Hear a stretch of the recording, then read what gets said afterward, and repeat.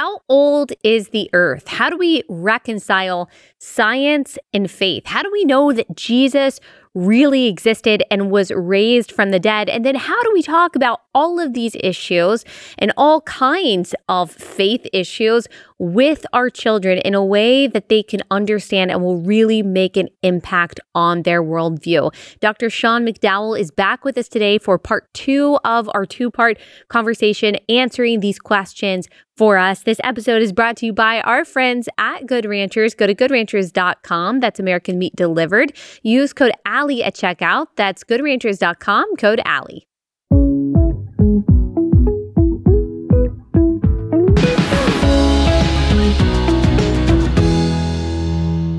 This is not something that I have really covered in depth on my podcast. And just to be honest, it's not really something that, yes, of course, as a lifelong Christian, I went to a Christian school and all of that. Thank the Lord for all of that. But, and so we've studied creation, the different theories about creation, young earth, old earth, dinosaurs, all of those things. But personally, in my adult life, I have not really dug that much into all of the different camps surrounding Genesis 1 through 3. So I know that's a huge question, and I'm not asking you to land on a particular conclusion or a particular view, but how do we even start kind of navigating as Christians? Okay, how old is the earth? Does it really matter? Does it really matter when dinosaurs existed and all of that? You mentioned that people care about science. They don't want to abandon science for Christianity. So I guess it does matter. We should be able to answer these questions. So where do we start? So this might be helpful. My father and I wrote a book together a few years ago called Evidence That Demands a Verdict. And we added a chapter on Genesis. And basically one of the things we said is there's certain essentials that Christians have to be committed to. Number one, that God is the creator. That is an essential belief for Christians. Issue number 2 is that the Bible is authoritative and it's God's word. And we have to be committed to interpreting it properly. But how we reconcile scientific beliefs and faith, there always has been, and there still are, a range of views within the Christian fold. So I just want to make that distinction between things that are essential. The Bible is God's word. God is the creator. If you give those up, I would argue you are outside of the Christian fold. But how we interpret the Bible, the means by which God created, these are important issues that play out a lot in our practical lives in the intersection of science and faith, but they're areas in which Christians can disagree. So when it comes to something like the age of the earth, there's a range of views. We actually walked in that chapter, 10 different options, and there's more than that. But one option would be a young earth perspective, which would say probably 10 to 12,000 years old is how old the earth is. And they would tend to take Genesis, the days in Genesis 1, in a straightforward, literalistic 24-hour period. And of course, that means that humans lived with dinosaurs, and dinosaurs either died out in the flood or they died subsequently in some, say, natural disasters, or they just went extinct. That's a young earth position, has been held by some in the history of the church and many Christians today.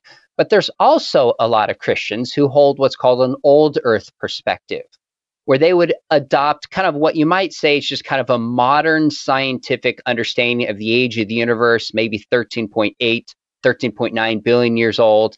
The earth maybe 3.7 billion years old. And they would say one of two things with Genesis. Either the days are like 1,000 years to the Lord, they're extended period of time, just like we might say today is the day of artificial intelligence. Or they would look at things like Genesis and say, it's not even trying to give us a specific scientific account. This is written 3,000 plus years ago, roughly, and it's not trying to tell us the specific ways that God did create. Those are the two camps. Now, for me, I don't die, so to speak, on one of the twos. I have those two perspectives. I have my own opinions and I have my own leanings, but this is an in-house Christian debate, and we've got to follow where the science leads, got to follow the best biblical exegesis.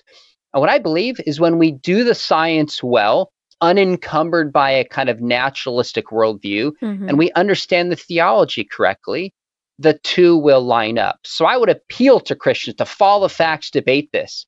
But we don't have time as a body of Christ to divide over this issue today. We have far more pressing issues at hand. Yeah.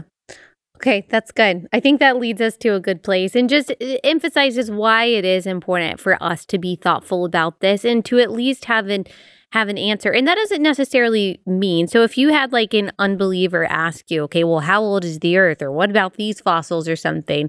We don't have to have an exact answer in order to be prepared to engage in that kind of conversation with someone who is an unbeliever and is demanding those answers, right?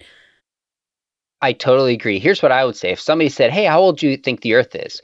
And they're not a Christian, I'd say, I'm happy to give you my opinion, but I'm curious. Of all the questions you can ask about the Christian faith, why is that one so pressing to you? I want to know where that question comes from, because oftentimes people have been told if they don't adopt a certain view of the age of the earth, then they cannot be a Christian.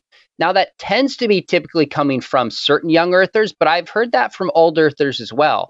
So there, I would want to just find out if somebody said, yeah, I've been told that if you don't think the earth is 10,000 years old, you can't be a Christian. All I would want to do is just unpack that and say, you know what? That is one position. And there's a lot of really smart young earthers who have put forward arguments for this position you should take seriously. But it's not the only position. And there's very smart scientists and biblical scholars who make a case for the old earth. So really, then I'm going to shift the question to either who is Jesus or is there evidence for a designer? Bottom line, Allie, I want to make sure I die on the right hills. And I don't always do this. I'm not going to pretend that I do. But I want to keep the main thing, and shift it back to, is there evidence for a designer of the universe? Who is Jesus? And then we can get to some of these important but secondary issues in due time. Yeah, and let's talk about Jesus. You know, I didn't know that it was even a debate that Jesus existed, but I do see some atheists saying, and it's typically atheists, it's not typically people of other faiths, saying Jesus didn't even exist. I didn't even know that that was a debated issue. Yes, of course, there's debate over whether he was God, not within Christianity, but outside of Christianity, people don't believe that he was God. But I mean, is there a debate about the historicity of the existence of Jesus? Well, of course, when we say, is there a debate, we have to clarify what forum we're talking about, because people, as you know, literally debate everything on the internet. Was there a Holocaust? Is the earth flat, etc.? So sure, there's an internet debate about this. Is there a scholarly debate about this? I would say essentially no. Even scholars like Bart Ehrman, who's kind of an agnostic atheist, textual critic, obviously an expert in his lane, even though we differ out about a lot of stuff. About 10 or 12 years ago, he wrote a book on the existence of Jesus. Now, he rejects the supernatural, he rejects the resurrection, but he says this idea that Jesus didn't exist is actually a modern myth. And I would agree with him that the reason is just we have too much evidence from such a range of different views. So whether it's the New Testament, and I don't even start there assuming it's inspired, I'm just saying we have 4 biographies of Jesus. We have the book of Acts, we have Hebrews, we have the writings of Paul. These are multiple letters. Then we have early church fathers in the 1st century, the end of the 1st century. We have extra biblical writers such as Josephus, a Jew, Tacitus, a Roman. There is no good reason to debate that Jesus existed, even though a handful of scholars will push back on this. To give a little context, some people would say the same thing about evolution. They'd say it's so obvious that Darwinian or neo-Darwinian evolution is true. There's no debate about this. Well, you could probably count on 1, maybe 2 hands, as far as I'm aware, the number of scholars who doubt the existence of Jesus. There are hundreds of scholars with PhDs in science who don't necessarily believe intelligent design, but who doubt the mechanism of neo-Darwinism, or at least doubt that we can explain naturalistically the origin of life and the complexity and diversity of species. So there's far more debate about questions of evolution than there are about the existence of Jesus, even though the majority of scientists, as far as I'm aware, would embrace some kind of evolutionary model. Okay, y'all, let me tell you about one of my favorite companies ever, and that is Public Square. I love how they have helped boost the parallel economy so much. The parallel economy meaning the economy that Christians, conservatives, people who love America and love freedom are building as an alternative to the progressive corporations that oppose all of the values that we hold.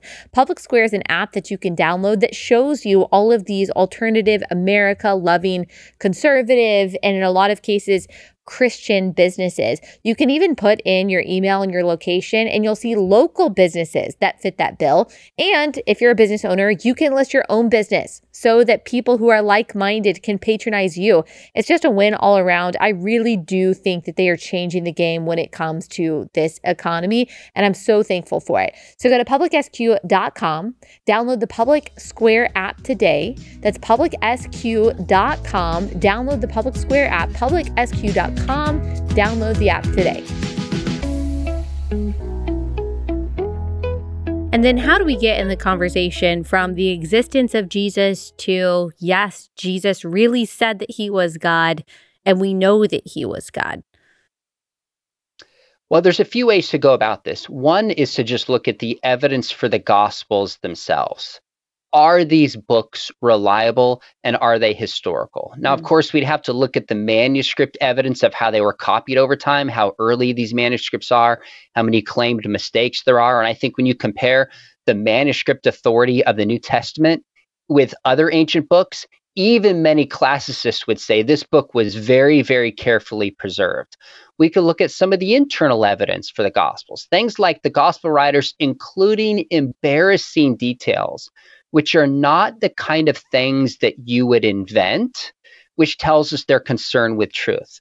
We can start to look at the archaeological records, some of the people mentioned within the Gospels. Even I think it's in Luke chapter 3, Lysanias is mentioned, this incidental name, and we found an inscription matching up, likely being that Lysanias. So we just would have to historically look at the Gospels and ask, are these reliable historical documents? And I think a powerful case can be made so. And then within the New Testament, we have to say, okay, who did Jesus understand himself to be?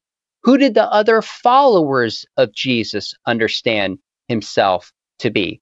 And I think you can even go to the earliest gospel of Mark. The vast majority of scholars will make the case that Mark was the first gospel, and then Matthew and Luke, the other synoptics, used Mark as a source. Now, most would concede that John, written the latest, clearly lays out that Jesus claimed to be God.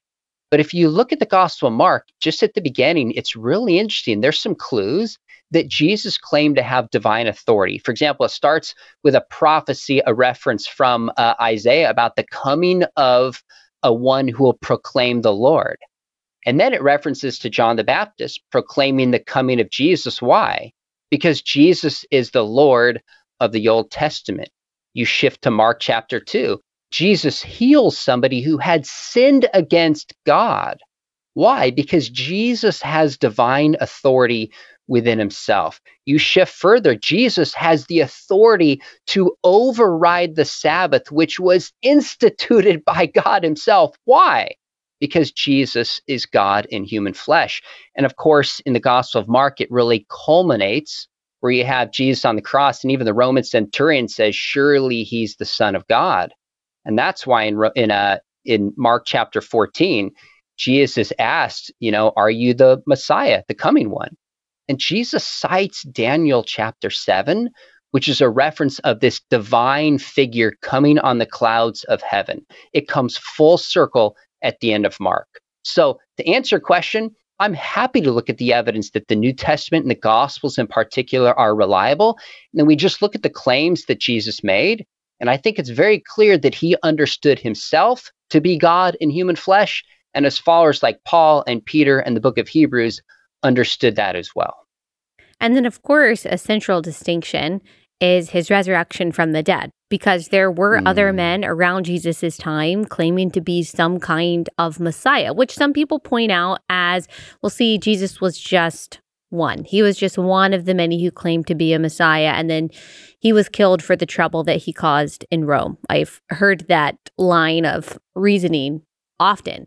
But we believe that Jesus was raised from the dead. So what evidence do we have for that?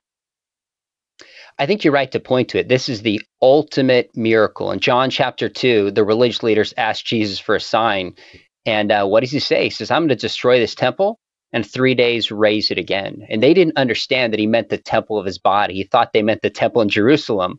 Later, his apostles looked back and realized, oh my goodness, he was talking about his resurrection, which of course he also prophesied 3 times in Mark 8, 9, and 10.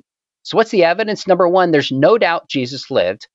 Second, we actually have very good evidence that Jesus was crucified. We have the biblical account. We have the extra biblical account, early church fathers, Josephus and Tacitus. And also, if they were inventing a Messiah, they would not invent one that was shamefully crucified. So we know Jesus lived. He died by crucifixion. We have very good reason. Gary Habermas right now, probably the leading resurrection scholar in the world, is working on a 4-volume, I think 5,000-word defense of the resurrection. And as far as I'm aware, he's advanced 21 arguments for the empty tomb. Just one of them that's interesting is that the tomb is discovered by women. Now, why does that matter? In that society at that time, a woman's testimony was not considered as significant as a man's.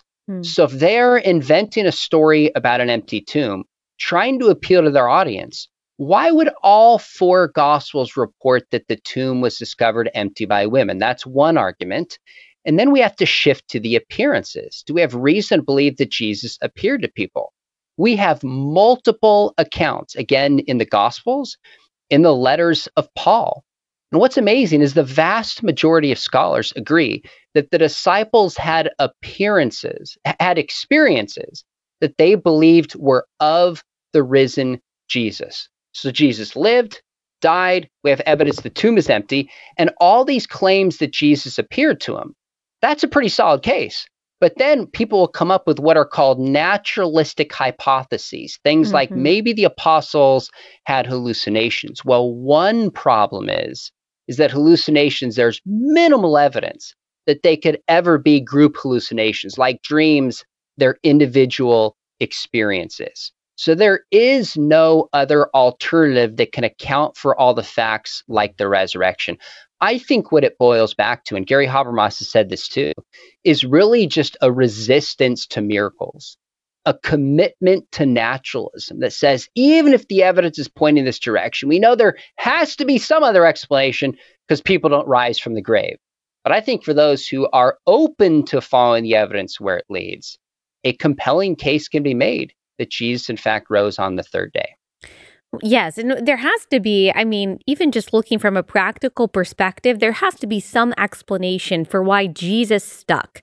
If there were all these men who claimed to be a Messiah and they all ended up dying, they all kind of taught things and said that they were the fulfillment of prophecies, why is it Jesus that we base our entire timeline, all of history off of? Why is it been Jesus who has started this movement that has spread like wildfire and has forged civilizations and has changed nations? Like, why is it Jesus who stuck, if not for the resurrection, if not for the evidence that we have for him? I think that's just, I don't know, that's a question that I go back to because we all have times where we're wrestling with, well, what if this, did this really happen? I just think about the centrality of Jesus and the inescapability or inescapability maybe of Jesus to even the non-believer. He is literally what you are basing time off of, what you are basing your calendar off of, whether you believe in him or not.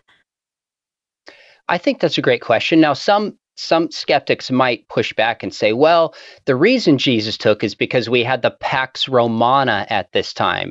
And now we had roads. Now we had the ability to travel and spread a message. We had written text. So it's this coincidence of all these factors that come together. And I would say those factors are necessary, but not sufficient to explain, like you said, the explosion of the origin of the church. One reason is there's a lot of other people claiming to be messiahs. There were a lot of other religions at that time. So why this one? And then the other piece is you also have the apostles willing to suffer and willing to die for their beliefs that they had seen the risen Jesus. why put yourself in harm's way if you don't minimally have the belief that Jesus has risen from the grave?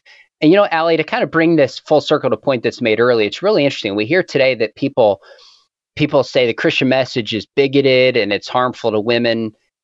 In the early church, it was largely led by masses of women who embraced the Christian faith. I was just preaching on Acts 17 recently, how Paul goes to Berea, Thessalonica, and Athens.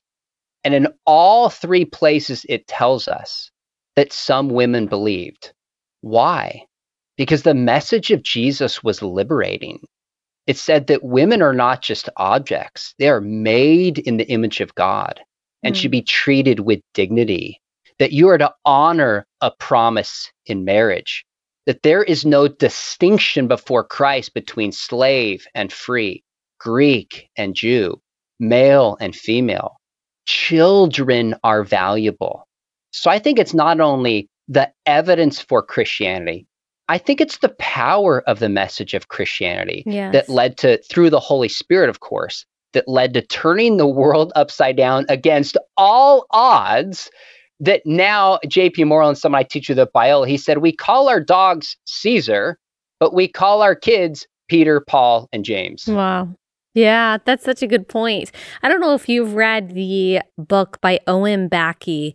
I think it's called When Children Became People. If that's not the title of it, that's the concept of it. And basically he talks about, I just think this is so fascinating, exactly what you're saying, how when Christianity burst onto the scene, it revolutionized over time how society saw women and children. I mean, the adult-free male was really the nucleus of society, really not only seen as the person kind of with rights, but really the person with the only capability, the full capability to be a real person that had the logos, the ability to reason and to debate and to really do anything that was productive or contributed to society.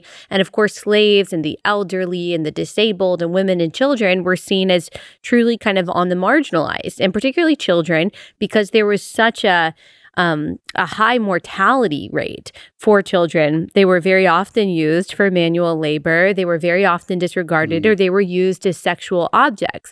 When Christianity came along and said, actually, these vulnerable people are made in the image of God, they have equal worth and equal dignity. And actually, the most vulnerable need to be cared for even more. They deserve even more of our honor, more of our time, more of our resources rather than less. That completely changed how the world saw these different classes of people.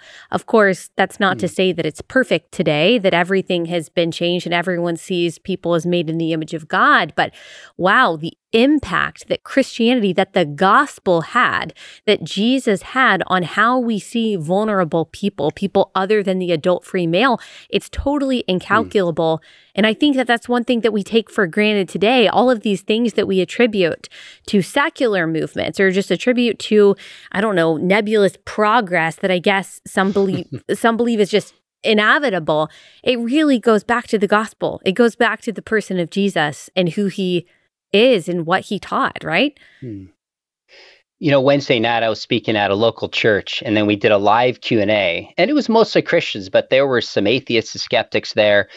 And a lady asked a question. She just said, I've been coming to church and I want to believe, but every time I get closer to believe, I just see Christians who are hypocrites and they fail to live out what they say. And I know you feel this way too, but I just sat there and like my heart just aches, because as much as we want to say, well, they're just not living the message of Jesus. If you know a Christian, that person represents Jesus to you.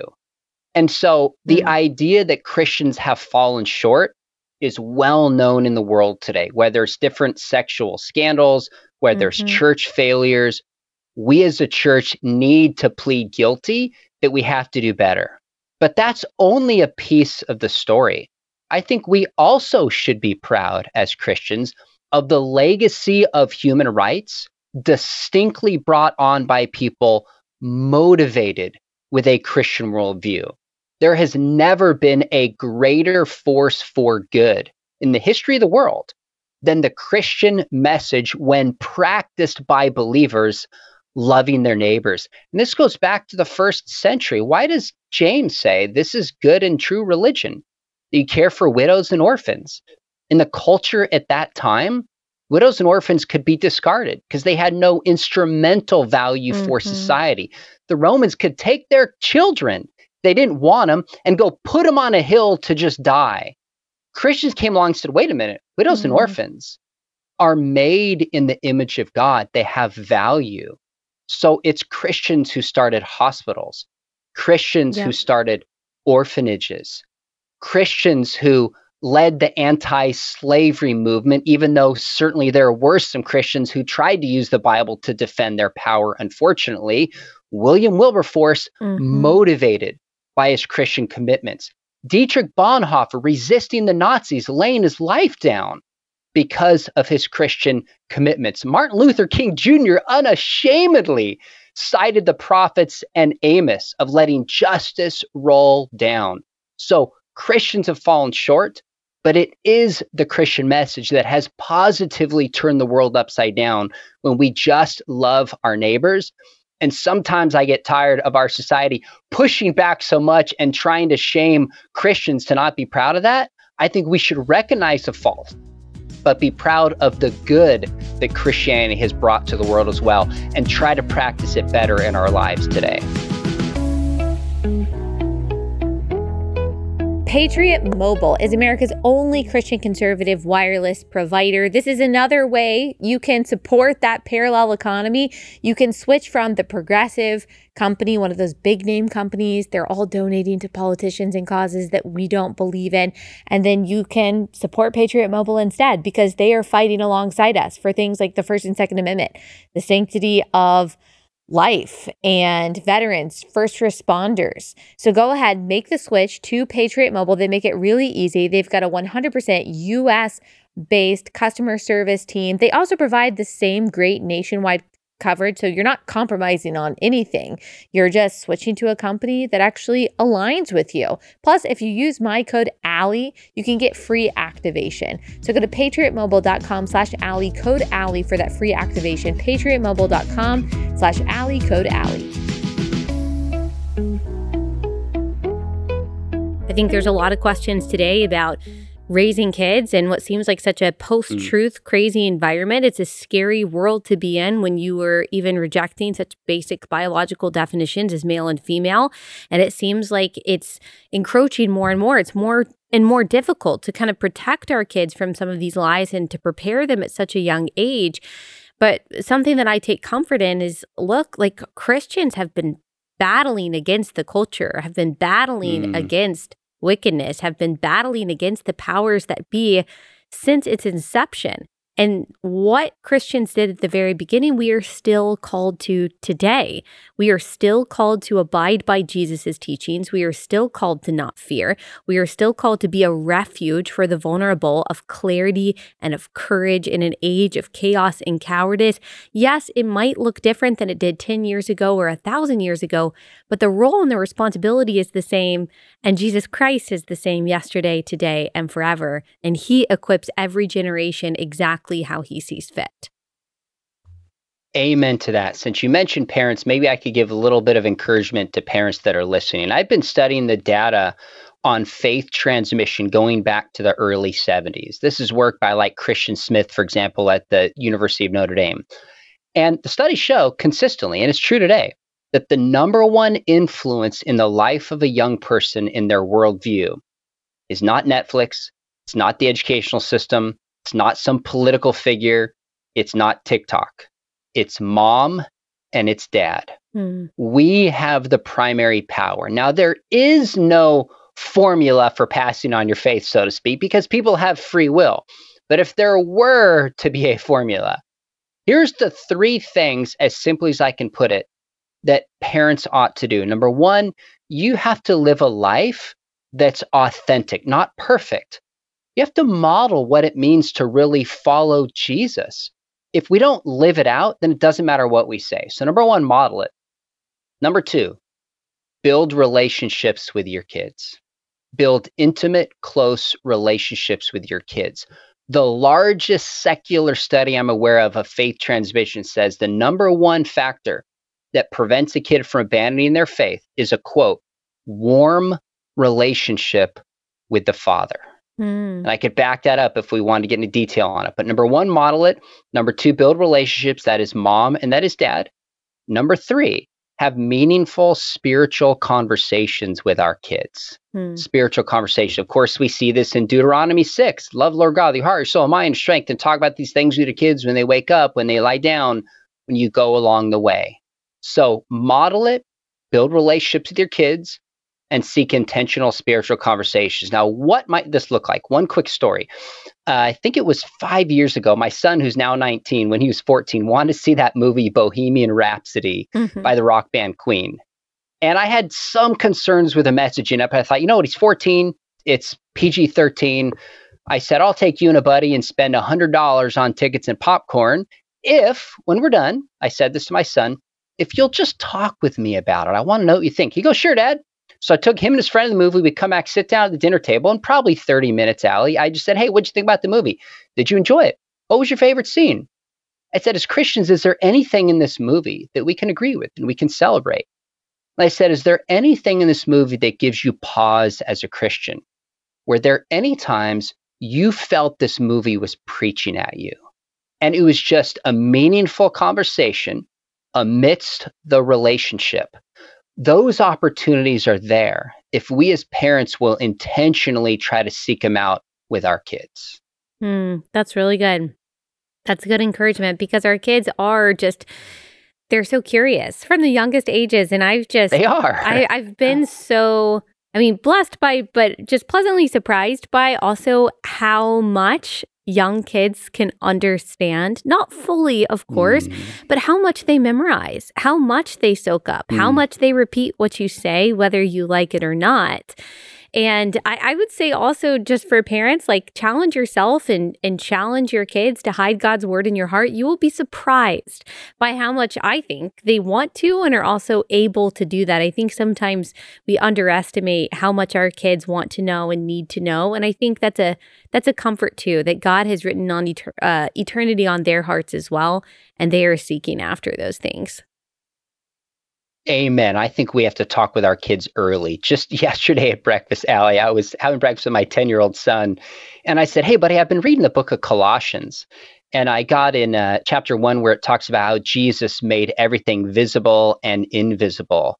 So I said to my son, I said, do you think, what things can you think of that are real, that are invisible? Are numbers real? Are angels real? I said, what about moral values? Keep in mind, my son is 10. Yeah. And he didn't fully get it, but I'm engaging him in kind of a question of metaphysics because in our culture today, we tend to think that only physical things you can touch, taste, and see are real. I said, is history real? I said, because God is not physical. Is God real? So then last night I was like, hey, did you think of anything else that exists that's invisible? Now, it's not like my son sits there and goes, Dad, let's talk metaphysics. But I just look for these opportunities. Yeah. Most of our conversations are about the basketball playoffs or superheroes, but I just look for these opportunities to engage him in conversation young. In fact, 2 years ago when we were driving in the car, my son, because when your youngest kid, whoever this is, will experience and hear things way earlier than your oldest kid. It's just the way it works when they have older siblings. So we're driving the car. My 8-year-old son goes, Dad, what's abortion? Now, a lot of parents would change the subject quickly. And I thought in my mind, you know what? Just like I said at the beginning of this conversation, the way we engage Gen Z and others is an opportunity. So I thought, here's an opportunity to talk with my son. Now, I've got to make it age appropriate. But I said, great question, buddy. Well, why do you ask first? And then second, I said, sometimes women will get pregnant and decide they don't want to keep the baby.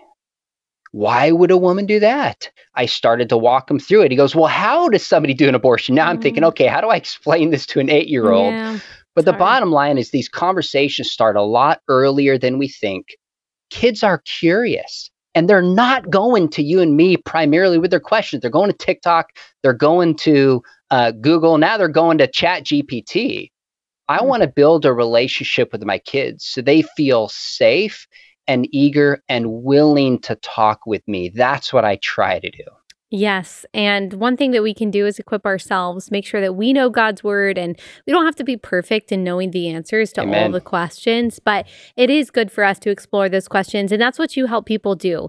So is the best place for people to find you your website, because you have authored or co-authored over 20 books. You've got a podcast, Thinking Biblically. Where else can people find resources that you've provided? So my website, SeanMcDowell.org, is kind of the hub that links to the podcast, which is a weekly podcast in which my co-host and I at Biola look at some worldview, cultural issue through a biblical lens. Links to my YouTube channel, which is really focused on worldview and apologetics. I'm on Twitter, Instagram, even have a TikTok. My son 2 years ago, he goes, "Dad, if you want to reach my generation, you got to get on TikTok." So I post on TikTok. Have a blog, but probably SeanMcDowell.org is the hub that would link to the different avenues that I'm trying to influence through. Perfect. Well, thank you so much for taking the time to come on. This was very edifying and educating for me. I know it will be too for my audience. I encourage people to go to your website and find all the stuff that you provided over the years. It's really, really helpful. Thank you so much. Thanks for having me on, Allie. Keep up the good work.